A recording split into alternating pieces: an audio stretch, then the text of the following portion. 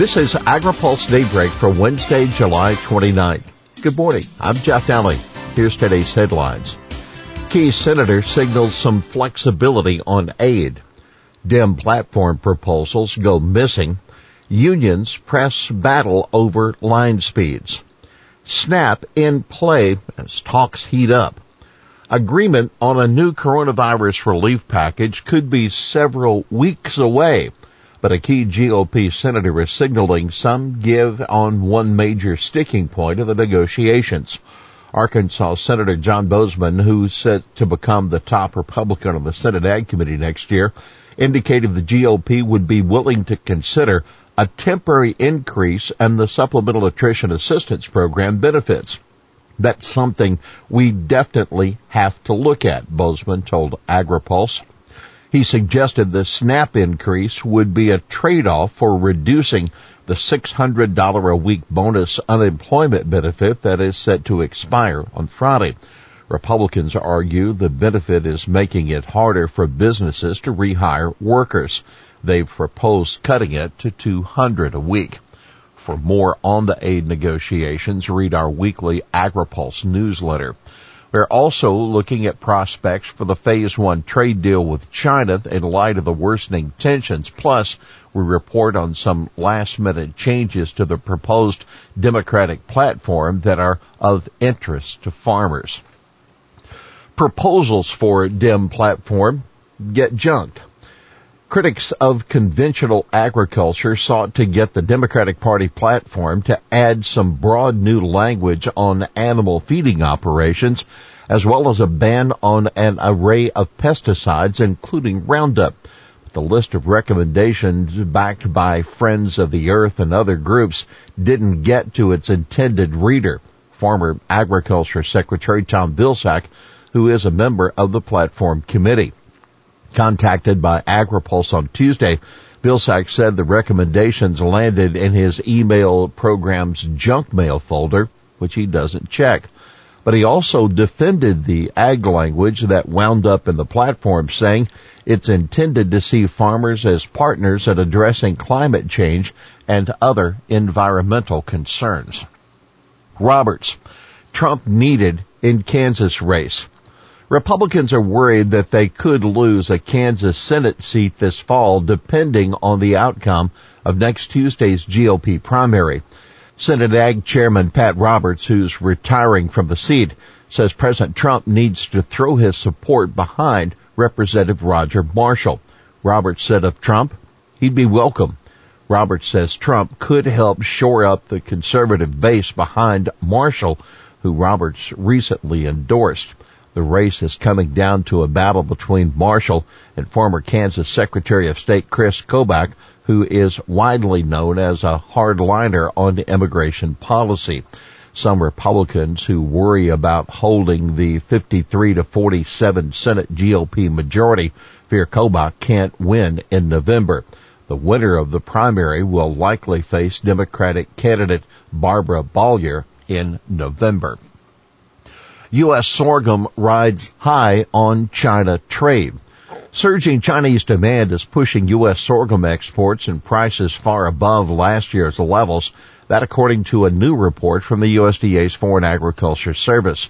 As of early July, U.S. sorghum export sales worldwide were more than double sales for the entire 2018-19 marketing year, and Chinese demand is the largest factor. About 75% of all U.S. sorghum exports are sold to China, according to the FAS. With the return of China, sorghum prices have rallied, reaching $229 a ton in June, which was the highest since July 15, FAS said in the analysis. Currently, sorghum prices hover around $215 a ton, down from last month's peak, largely influenced by corn. Mexico makes push for healthier eating. Eat more organic, Mexican-grown avocados and less imported junk food and high-calorie sugary drinks. That's the new message behind the new campaign spearheaded by Mexican President Andrés Manuel López Obrador. In one of two new videos unveiled by Obrador, the Mexican government proclaims it is in your hands to choose between products made in Mexico, organic, natural, endemic, or consuming imported, processed, high-fat, and sugar products, according to a report from the USDA's Foreign Agriculture Service. Products from the U.S. do not appear to be called out directly, but the campaign takes place as the two countries spar over approval and safety of biotech crops and pesticides. Lawsuit seeks to block GMO disclosure rules. A new lawsuit filed by the Center for Food Safety and other advocacy groups is aimed at derailing the new bioengineered food disclosure rules before companies are required to be in compliance. The lawsuit specifically targets the use of QR codes to convey information about genetically engineered ingredients. Allowing companies to rely on QR codes discriminates against at least 20% of the population, mainly the poor, elderly, rural, and minorities with low percentage of smartphone ownership or who live in areas where grocery stores don't have sufficient bandwidth, according to the plaintiffs. Keep in mind, the Senate Ag Committee leaders who wrote the 2016 law on which the regulations are based clearly intended to allow the use of QR codes. The lawsuit also says food companies should be allowed to use genetically engineered or genetically modified.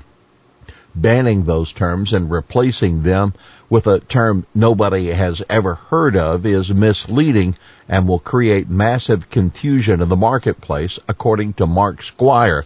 He's co-founder of plaintiff Good Earth Natural Foods. Unions sue USDA over poultry line speeds.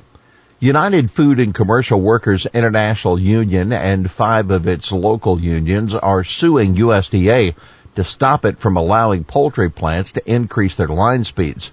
In a lawsuit filed in federal court, UFCW and the locals seek to set aside both the program and 7 line speed waivers where plaintiff members work.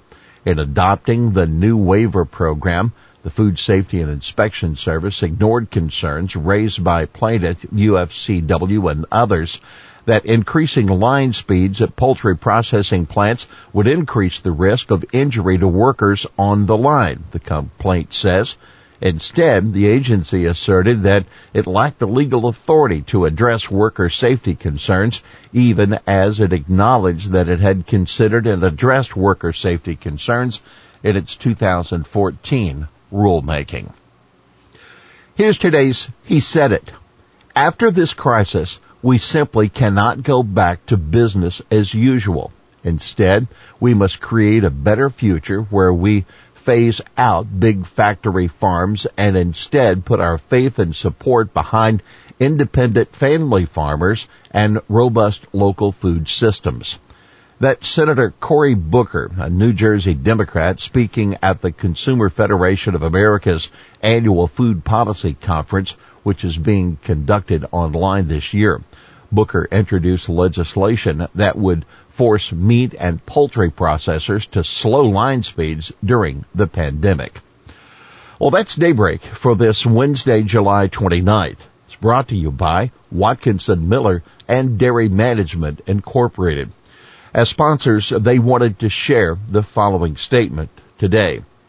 We are saddened by the news of the recent passing of our founding partner, Mike McLeod. Mike's vision for a premier ag law firm guided and sustained by McLeod, Watkinson, and Miller for almost 35 years.